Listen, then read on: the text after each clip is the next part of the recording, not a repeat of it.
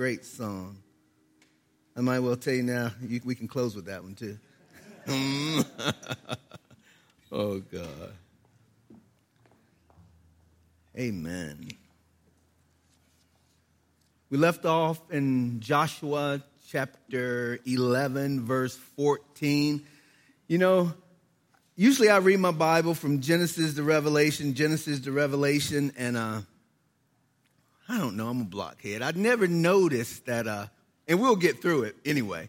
I never noticed after about the 10th chapter, 11th chapter of the book of Joshua, it's all about dividing up the land. And so I've been doing a lot of studying how we can do this and keep it interesting. But just remember this. The Lord has left us an inheritance. And we want everything he has left us. And we would go, if your mom and dad, if they're passed away, or your grandparents, they've ever left you a deed to a property or some land, you know, when you get that paperwork, you scrutinize it to make sure everything that's left to you belongs to you and you want it all. And that's the way the children of Israel is. As Joshua begins to divide up the land, they have attentive ears of what they are receiving, and it brings them back to the faithfulness of God all the way from Genesis 12 to Genesis 15 to Genesis 18 when he told Abram to go outside in Genesis 12 and 15 to count the stars if you're able to count them. That will be your descendants, and this land that you're standing on, I will give it to you. And it's been 430 years, and now that they're back and they're going through these wars and all these battles, and when they've won these wars and battles, they finally are allotted the land, and they are excited about it. And you know, there's many of obstacles in the way of us inheriting everything the Lord has for us here.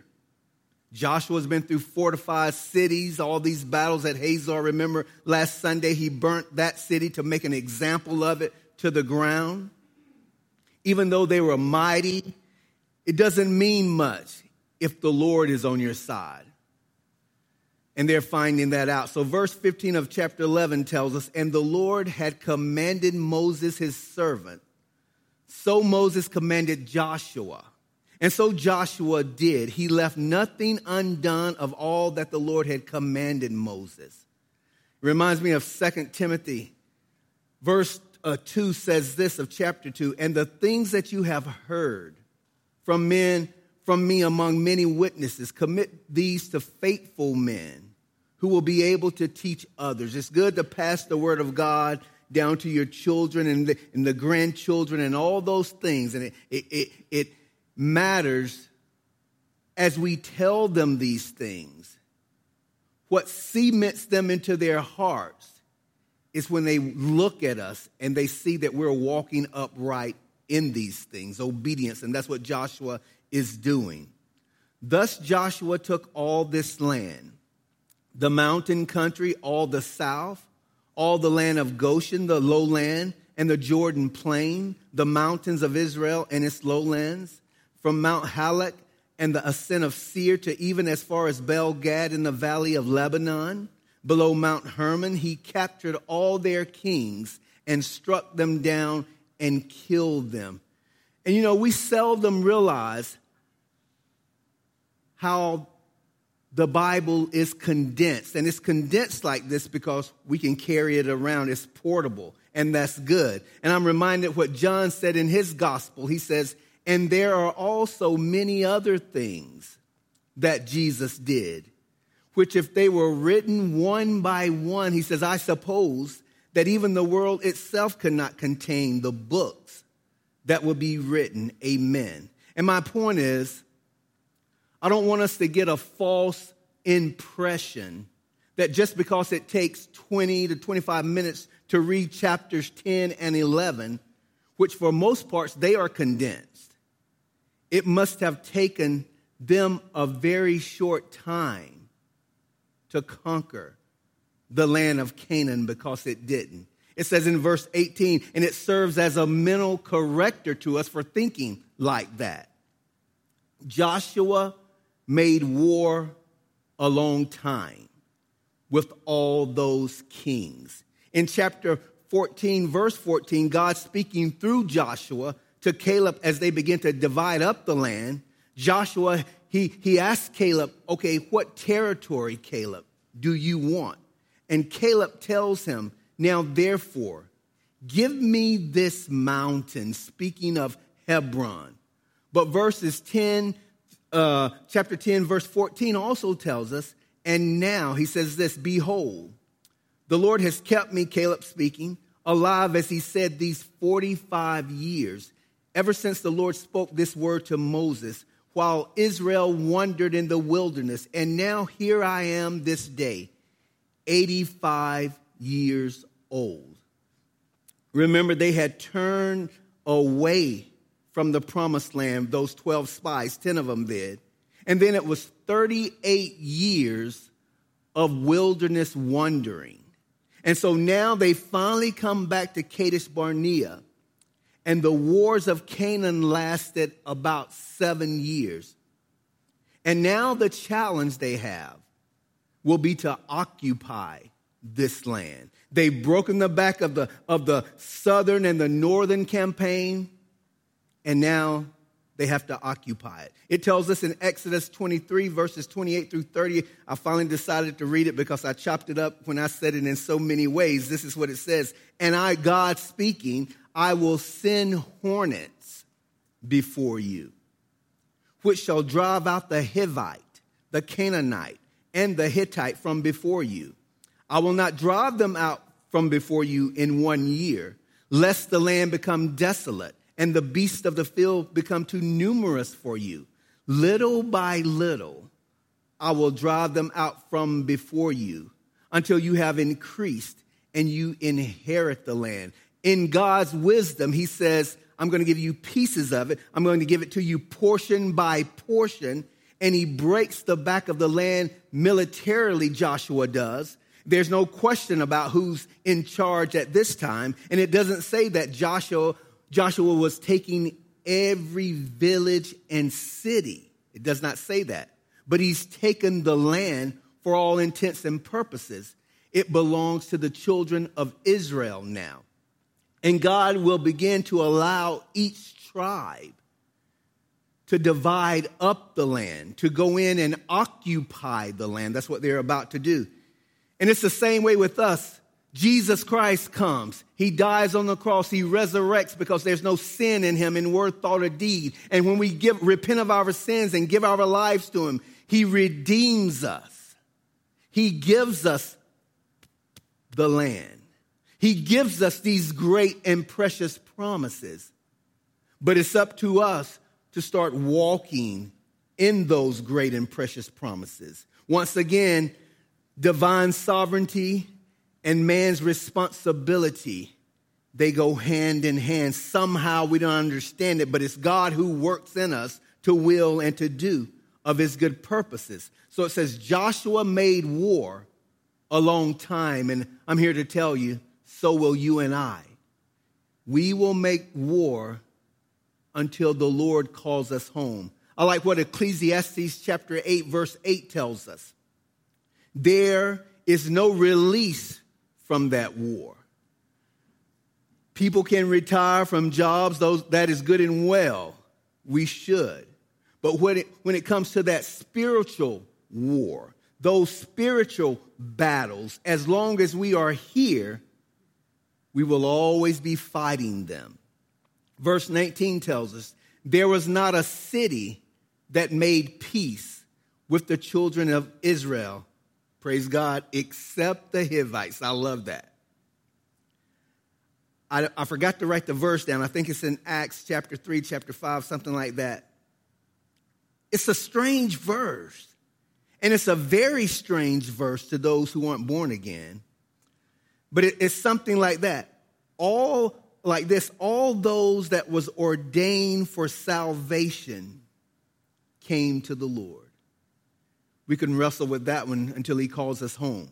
And it's just funny to me that he would say, there was not a city that made peace with the children of Israel except the Hivites, the inhabitants of Gibeon. All the others they took in battle, for it was of the Lord to harden their hearts. Please take note of what's happening here, what he's saying. It was of the Lord to harden these other tribes, these different tribes, so they would not repent of their sins. He goes on to say that they should come against Israel in battle, that he might utterly destroy them, and that they might receive no mercy, but that he might destroy them as the Lord had commanded Moses, like he had done to Pharaoh in Egypt. Now again, we have to remember, the clock has struck midnight. God said 400 years, 420 years. Abraham, your descendants are going back into the land of Canaan. I've given them 420 years to repent of their sins. Romans chapter 2, verse 5 tells us, but in accordance with your hardness and your impenitent heart, you are treasuring up for yourselves wrath in the day of wrath. That's what I was doing when I was an unbeliever for 32 years, just doing what I wanted to do, living any way I wanted to. And the end was coming. The end was coming, and I did not know. And revelation of the righteous judgment of God. Their iniquity, the Amorites, the Canaanites, all of them, their iniquity had come to a full. And it's God's decision that he deliberately hardens their hearts at this time. It says that he might utterly destroy them. It wasn't that they didn't have a chance. They had 420 years. They had the same chance. Who was that woman on the wall? What was her name? Rahab. And I know the Bible, and we talked about this a little bit, Rahab the harlot, that was her MO. But remember, she had a great business. She was a lady of means. So it wasn't that, oh, my life is terrible, nothing is going right, let me give my life to the Lord. No. She was a rich woman. But she heard about this God of slaves. She heard about this God who loved his people so much that he would make a way through the Red Sea and now the Jordan River. And now is going to destroy the land of Canaan. And something impregnated her. God was speaking to her. And she gives her life and all those that came into her house to God, and she turned. And so the clock has struck midnight here. Rahab had heard that God was an awesome God. She had heard that God had defeated Sihon and Og on the eastern side of the Jordan River. She had heard all of that. The Gibeonites, another testimony against the Canaanites and the Amorites, they had heard. And remember what they did. They had secured their places in the inheritance of God. So it wasn't that God was just being merciless. No, that wasn't it. They had opportunity to hear and turn, but they refused. So he allows their choice like he does because God is a gentleman. Nobody goes to hell except stepping over the body of Jesus Christ. The gospel is screaming to us.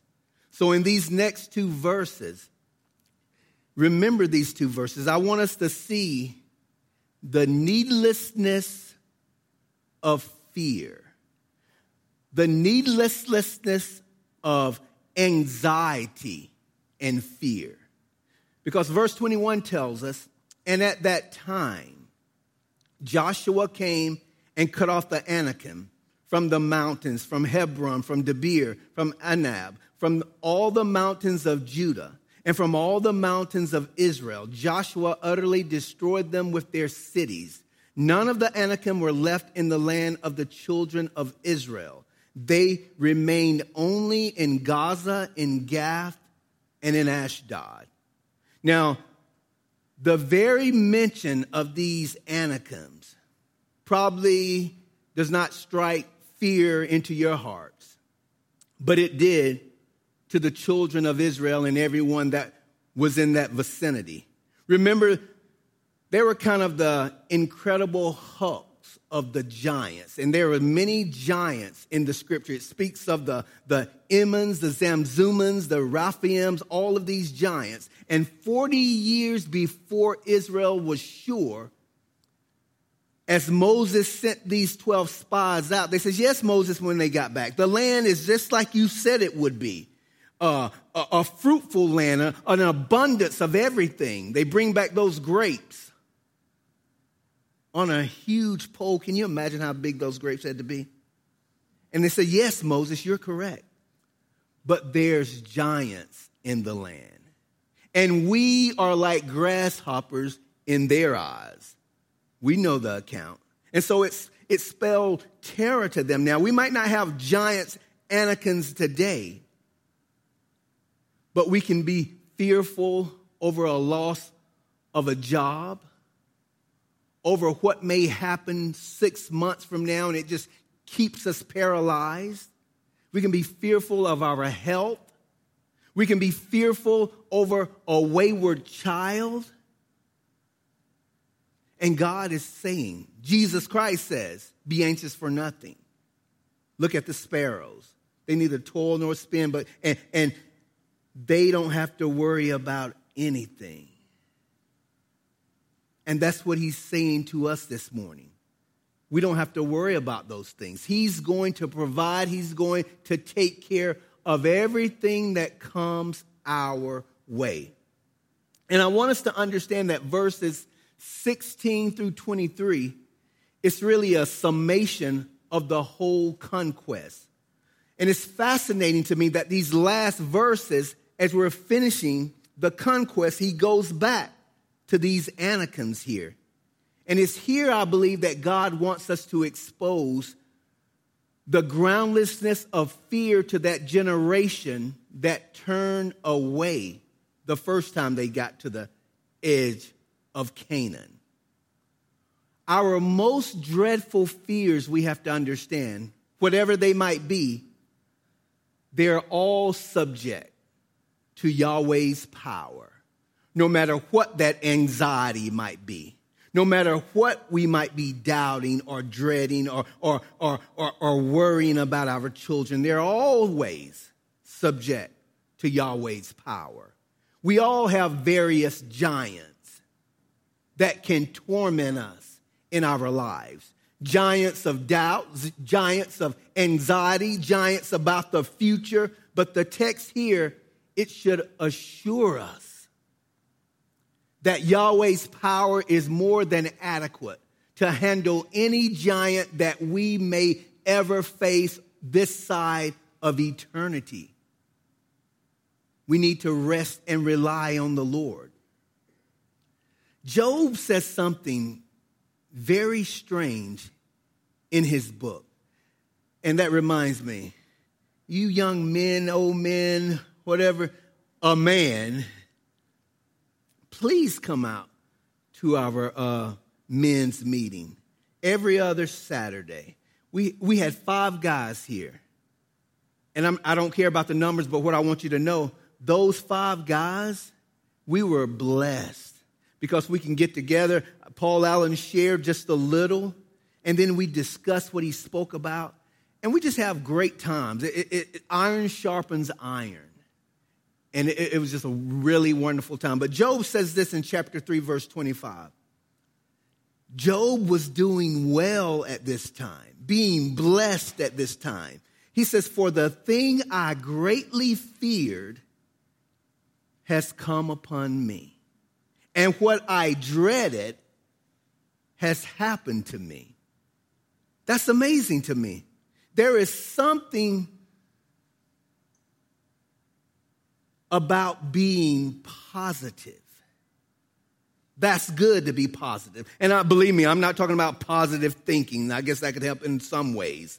But I'm talking about being positive and assured of the promises of God. Even when Job was doing well, life was well, he has this comment here. I'm amazed at it. And what God wants us to see It's what the children of Israel are thinking and dreading about these giants. We might not have these 10 and 13 feet giant people in our lives, but we can feel the same way of our everyday living with dread and anxiety. The form of our fears, they might be different, but the adequacy of God is the same here. I love the book, The Pilgrim's Progress. I try to read it once a year. And here's an example. Remember Christian, and he's coming to the Palace Beautiful, where he was trying to find lodging there. And as he begins to walk down a very narrow passage to the porter's lodge, remember he sees these two beastly lions. But the lions were chained, Bunyan says parenthetically. And that's very good. But the issue is, Christian doesn't know the lions are chained. We know they're chained. And that's with everything that occurs comes our way, those doubts, those fears, those anxieties in our lives. We might not see the chains there, but they're chained. God is going to take care of his children. We don't have to fear that anything or anyone is going to get in the way of our going to the Palace Beautiful. That's what he means by that. Matter of fact, Jesus sits at the right hand of the Father. It says this in Ephesians, far above all principality and power and might and dominion and every name that is named, not only in this age, but also in that which is to come. And he put all things under his feet. Everything, anything that comes our way, it can only go so far because it's chained to God's will. Verse 23 tells us, so Joshua took the whole land, according to all that the Lord had said to Moses, and Joshua gave it as an inheritance to Israel, according to their division by their tribes. Then the land rested from war. Chapter 12 begins to give us this summary into chapter 13, a picture of Israel not only taking their inheritance in the land, but beginning to occupy. But look back at verse 21 in chapter 11. Notice it says, and at that time. It's not speaking of the exact sequence of time, but it's given us an era, a time slot. It was at that period that Joshua cuts the Anakims off.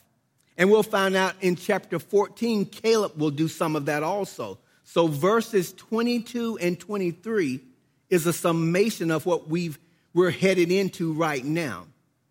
I'm sure you guys, once again, will think these scriptures are tedious and we're not going to read them all. But once again, if it was your land that you're about to occupy, you would listen to everything that you're about to get. It says, we know it says the king of Jericho won. The king of Ai won. And that's hard to read in the morning when you're doing your morning devotional. You might almost fall asleep on those 31 kings there.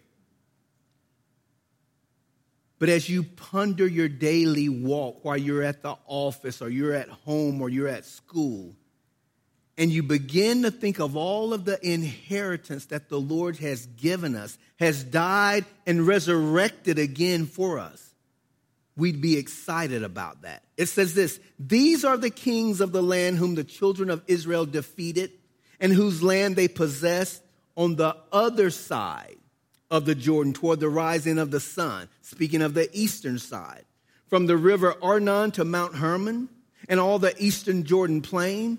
One king was Sihon, king of the Amorites, who dwelt in Heshbon and ruled half of Gilead from Aor, which is on the bank of the river Arnon, which is Arnon Jordan today, from the middle of that river even as far as the river Jabbok, which is the border of the Ammonites. Verse 3, and the eastern Jordan plain from the Sea of Chinneroth, speaking of the Sea of Galilee, as far as the Sea of Arabah, the Salt Sea, the road to Beth Shemoth, and southward below the slopes of Pisgah.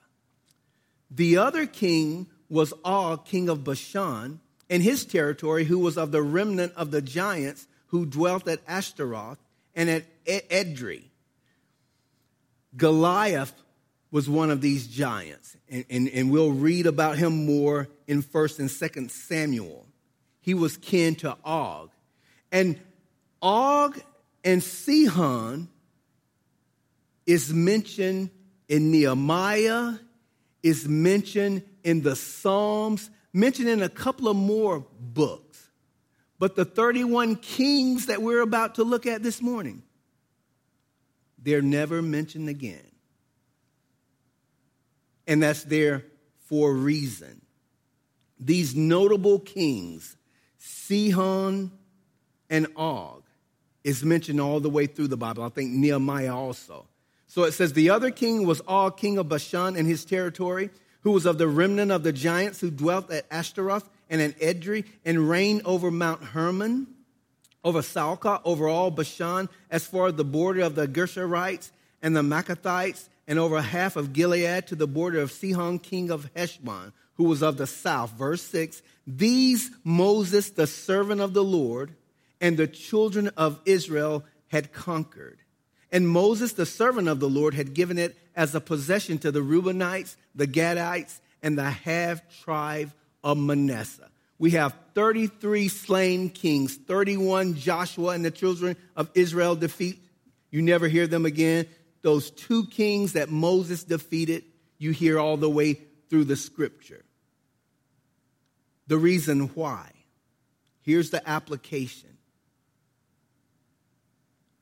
It's not about who or what you defeat. It's the prominence of who you defeat. Only 2 kings were defeated. We need to understand there's a difference between also inheritance and possession. There's an inheritance that's given to them. These 31 kings that Joshua defeated, it doesn't say that they took possession of all that. He didn't have enough men to set up men in each garrison, a detachment of men. But what he does, he breaks the backbone, once again, of Canaan. There were other smaller cities and villages, and it wasn't like there were one king that ruled over these 31 kings. There were individual kings, so he's taking them one at a time. And when he begins to lot out the land, the Reubenites, the Issachar, and all these other tribes, they have to go in and put out these small fires to possess the land. In our own lives, in regards to what Jesus Christ has given us, we, as his children, we have an inheritance in Jesus Christ. As he has come to us, and now that we are in Christ, he has given us victory. We are no longer to live defeated lives. But again, we are to beckon to take possession of everything the Lord has given us. The promises of God belongs to his children. Sometimes we see believers and they still are in bondage to sin. They are living a life of sin, still living in fear, still living in bitterness, living even in legalism.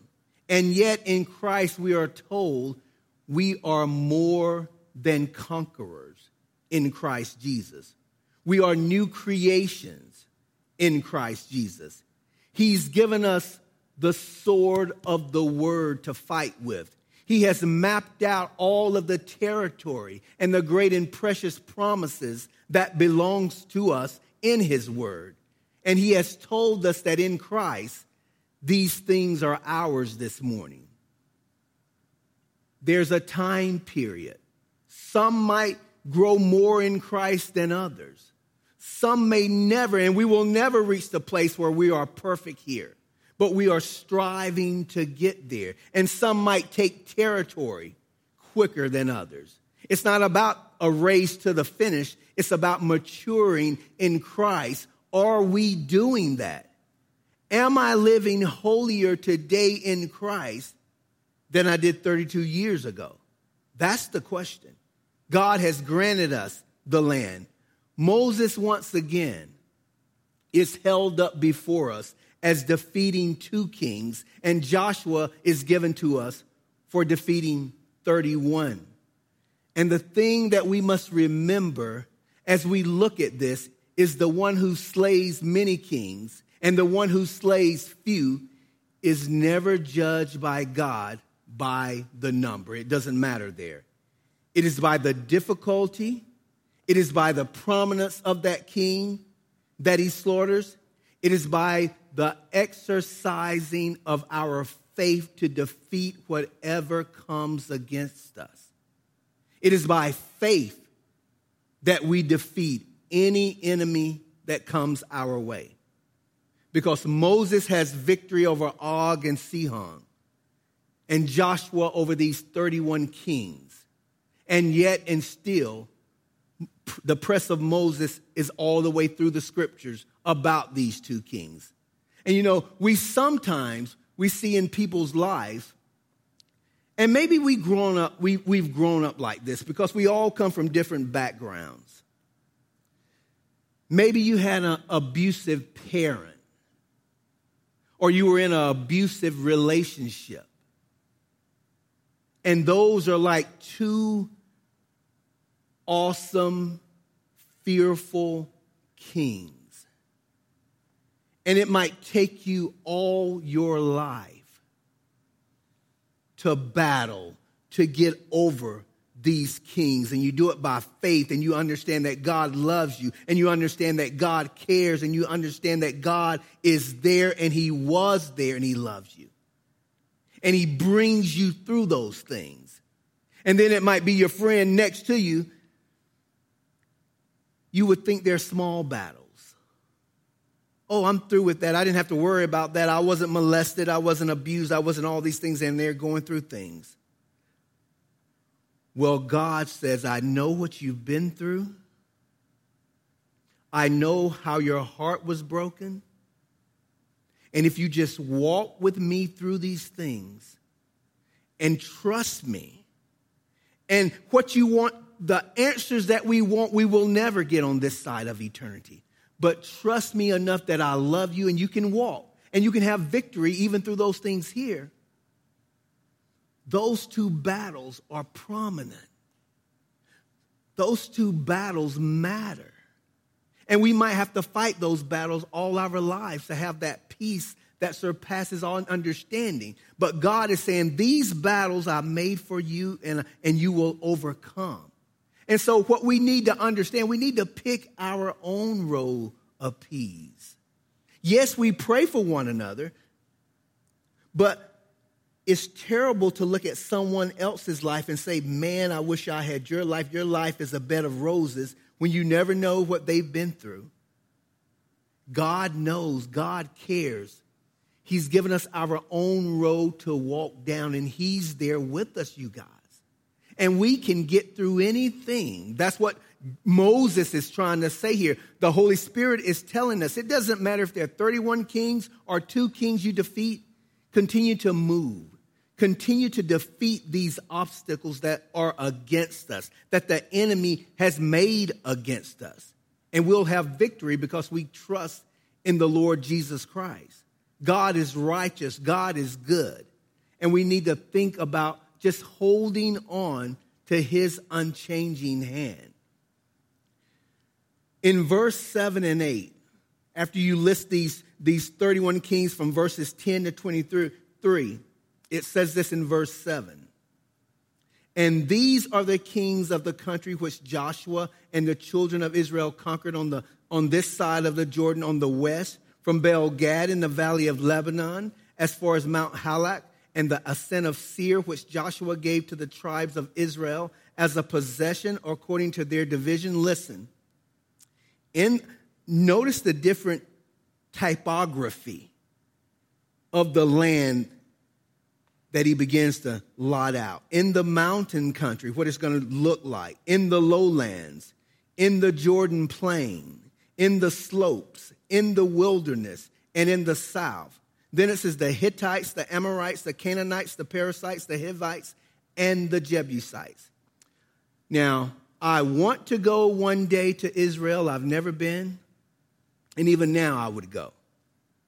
But this is just astonishing to me that all this topography is different in this piece of land the size of New Jersey. I heard one man put it this way. Northern California, where they tell me you can water ski in the same day and then go up to the mountains and snow ski, that's what Israel is all about. You have the Dead Sea, where in the spring it gets 100 degrees, 120 degrees, and then you can go on the other side to Mount Hermon, 11,000-foot feet summit, and you can snow ski all year around. And you have all of this topography, and the Lord is about to divide out the land. And as they're dividing out this land, you know the children of Israel are thinking, Abraham was here. This is where God made Abraham the promise in Genesis 12 and in Genesis 15 and in Genesis 18. And now we are back in this land. And that shows us, you guys, the faithfulness of God, the goodness of God. He's a promise keeper, and he's doing all of this for the children of Israel. So verses 9 through 16, he gives us the names of these 16 kings in the southern part of the country.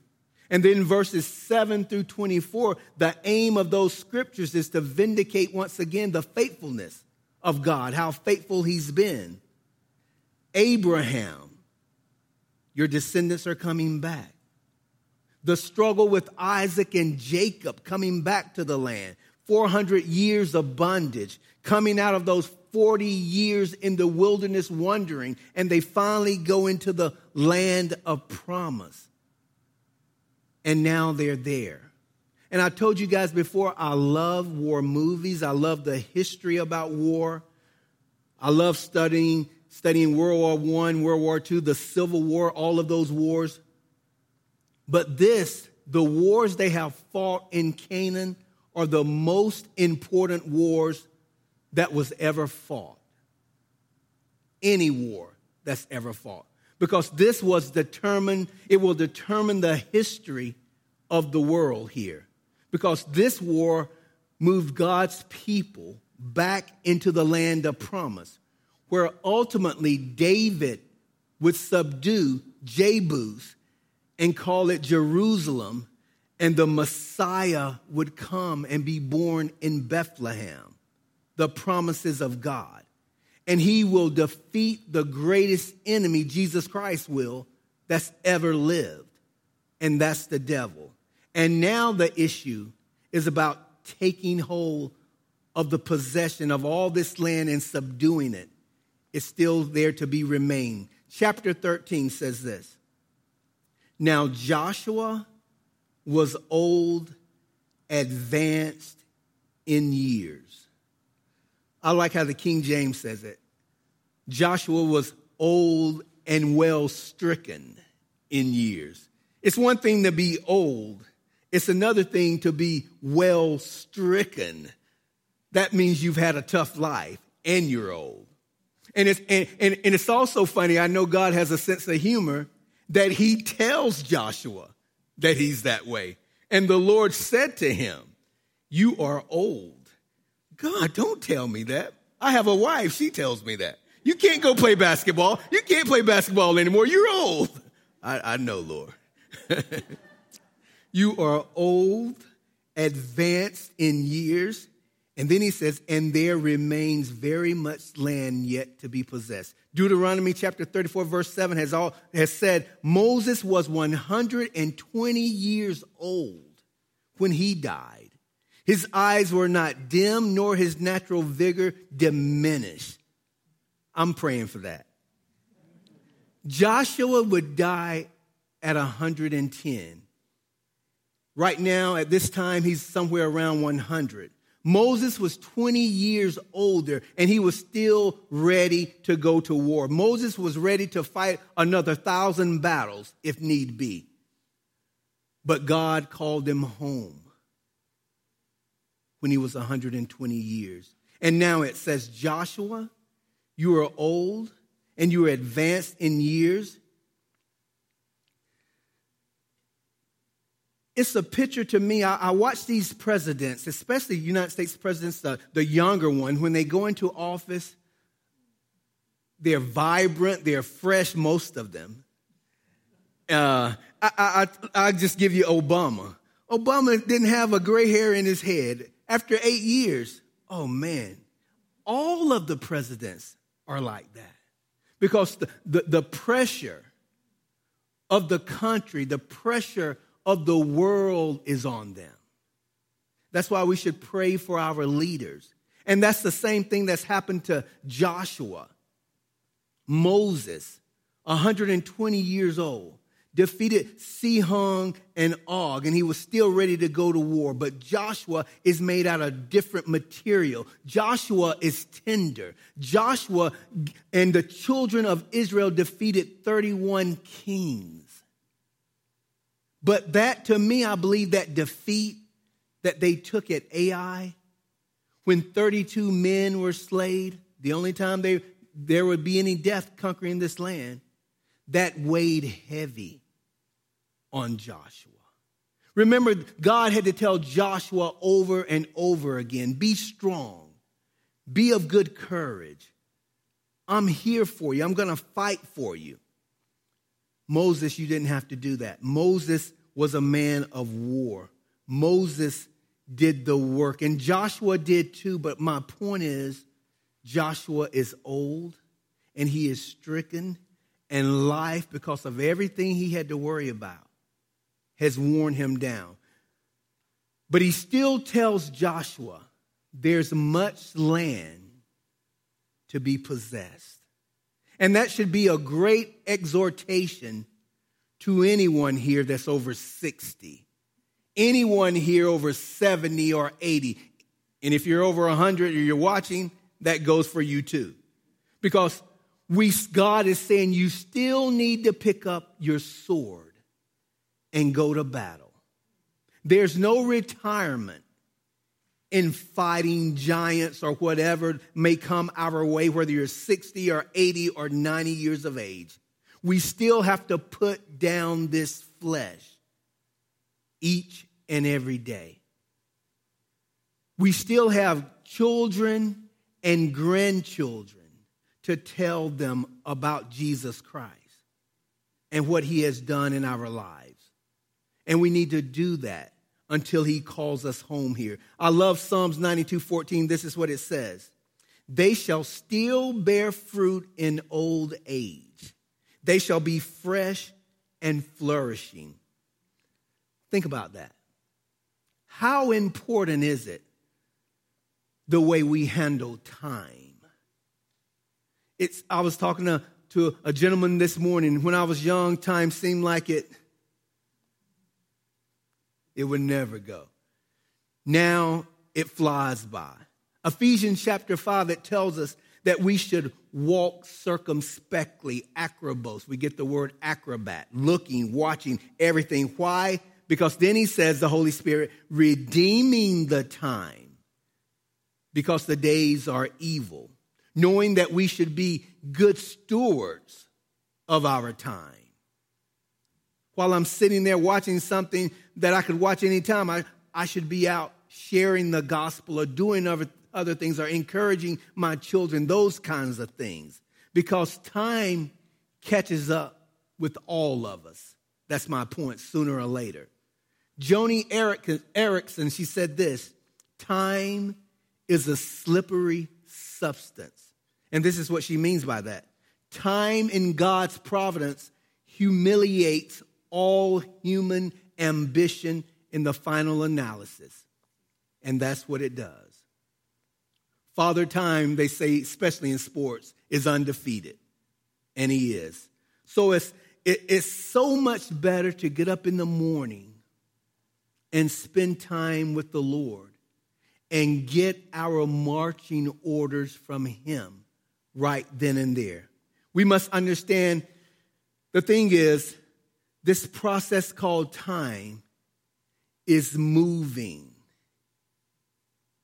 from one end to the other. It's not a circle of life from point A to point B, and it's God's inheritance that it's moving to.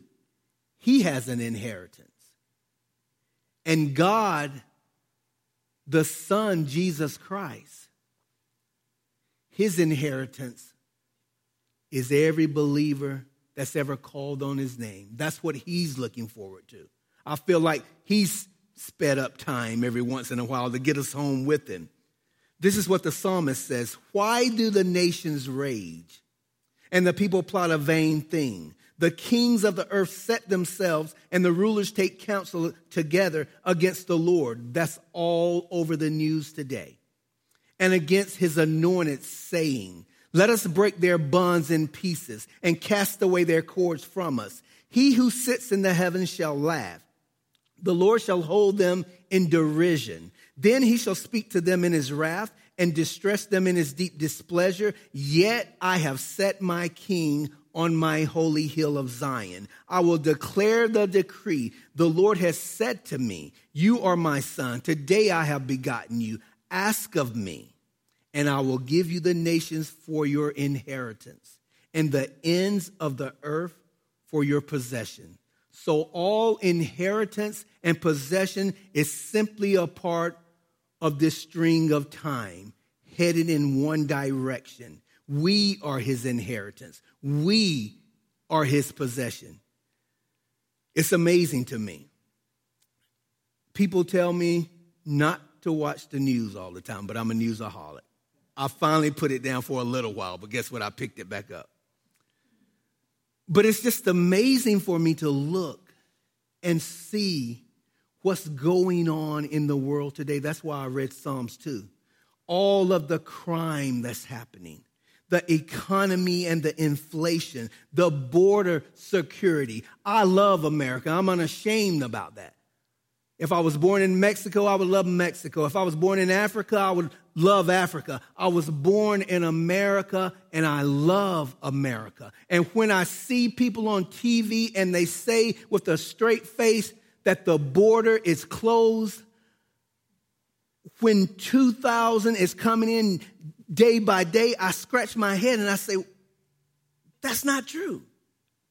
That's not true. When they sit in front of me and a woman tells me that they're a man, or a man tells me that they're a woman, or what is the definition of a woman, I'm concerned, and they can't tell me I'm concerned about that. My heart is broken about that. And it doesn't even boil down to politics. It doesn't even boil down to what you think of the border, you don't think of the border. I'm just saying that they lie to me with a straight face as if I'm supposed to believe it. And I said, Lord, where are you? Where are you? If they'll lie to me about something that's so simple and that I can see, what else will they lie to me about that's not so simple to see? And I'm thinking of all these things as I'm reading the scriptures, and he's allotting out the land. And my issue is, my point in all of this madness is, God is in control. That's what settles my spirit when they lie to me like that. Because I want to go, I wish they would ever one day put a microphone in my face and ask me my opinion. I'll probably have to leave here because I would say, come on. I mean, black is white, white is black. You tell me this, you tell me that. What are you saying? I'm just a country boy with common sense. And even I know these things aren't true. And the main reason I know they're not true is the word of God, what he says. I'm defending someone else's borders in places I've never heard of, but I can't even defend our borders here. My point is, I don't even care your view about these things. My point is, God, Victor, is in control. That's why I can watch the news, because in the final analysis, I say, hey, God's in control. He's allowing this.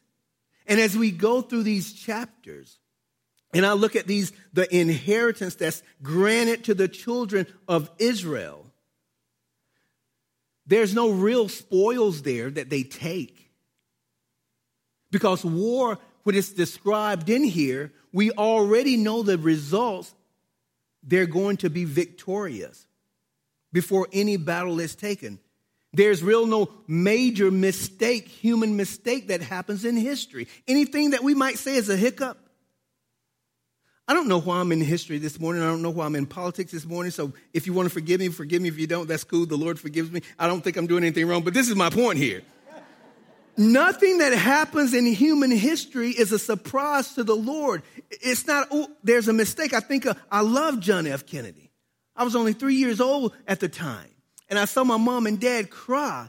They said he was a great president. I didn't know at that time, but as I read history, I said, yeah, it's a pretty good president. God knew that. But it's leading, my point is, it's coming to an end. God is superintending everything. He allows these things to happen, and he holds everything in his hand, Victor. My well-being, your well-being. We are his purchased possession, and we don't have to fear. Now, I'm saying we because I'm hoping everyone in this room is a born-again believer in Jesus Christ. If you're not, you have something to fear. You need to come to the Lord. You need to repent of your sin, give your life to the Lord. Anyone that's watching that does not know Jesus Christ as their personal Lord and Savior, you need to repent of your sins, give your life to the Lord. But if you are in the family of God, no matter what's happening in this world, we kick back and say we are his purchased possession. He loves us. And there's an eternal home waiting for us. And it might get tough down here, but that's okay. We're passing through. We're his purchased possession. He has paid for us by the blood of his dear son, Jesus Christ. We are sealed with the Holy Spirit. He tells Joshua, there remains very much land yet to be possessed. Major strongholds, I hope, have been taken in your lives. And we can look back and say, I've grown in 10 years. I've grown in 15 years. But we're not perfect yet. There are still pockets of selfishness. There's still pockets of pride. There's still pockets of laziness that I need to get through. And I need to allow the Lord to work in me, to continue to conform me and transform me into the image of his son. That is the only reason we are here. And we have to yield to the Holy Spirit to allow him to do those things so we can possess all of the great and precious promises that he's called us. In case you didn't know, I'm in chapter 13, verses 2 and 3. This is the land that yet remains, all the territory of the Philistines and all that of the Gershurites from Sihor, which is east of Egypt, as far as the border of Ekron northward, which is counted as Canaanite, the 5 lords of the Philistines, the Gazites, the Ashdodites, the Ashkelonites, the Gittites, and the Ekronites. Notice God told Joshua and the children of Israel that Gaza was theirs. And we know when you read the book of Judges, that's all they do is fight those 5 cities. David has to do the same thing, but God says they belong to them. Verse 4, from the south, all the land of the Canaanites and Mirah that belongs to the Sidonians as far as Aphek to the border of the Amorites, the land of Gebalites, and all Lebanon toward the sunrise from Baal Gad, below Mount Hermon, as far as the entrance to Hamath, all the inhabitants of the mountains from Lebanon as far as the brook Mishrephoth, and all the Sidonians, them I will drive out from before the children of Israel, only divided by lot to Israel as an inheritance, as I have commanded you. Now therefore divide this land as an inheritance to the 9 tribes and half the tribe of Manasseh. It tells us in Exodus, it tells us in Numbers. I'm going to draw them out little by little. I read that to you. My point is, this is a process. There's a process for me to defeat and you to defeat the enemies in our lives. Whatever thing that hinders me to being conformed and transformed into the image of Christ, I need to defeat. I have the grace to defeat. What I must ask myself, the things that I am doing, are they moving me closer to the holiness of the Lord, or are they taking me away from being more and more like the Lord? Because that's the goal.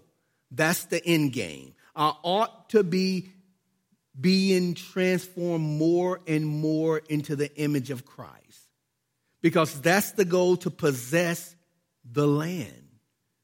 The great and precious promises of God here. His wisdom, he gives us to do those things. Everything that the Lord has called us to do, you guys, we can do. But how much do we want to do it? How much do I want to behave like Christ? How much do I want to look like Christ? Or do I hold something back when someone gives me a hard time? I can act like Victor. I'm just being real. Those are the questions. We are here for a purpose. And that main purpose is to be transformed into the image of Jesus Christ. Because when we are transformed, when we are being transformed into the image of Jesus Christ, I have no problem loving my neighbor. I have no problem loving my enemies. I have no problem laying down my life for you guys. So it's only one goal, to be transformed into his image. Everything else outflows from that as he begins to divide up this land here. That's what he does. The worship team can come up. Joshua is about to find rest. God tells Joshua, I think he tells Moses 3 times in the Pentateuch, the servant of the Lord, the servant of the Lord. Every time you hear about Moses, 3 or 4 times it speaks of the servant of the Lord. And at the end of the book of Joshua, God says, the servant of the Lord. The servant of the Lord is almost,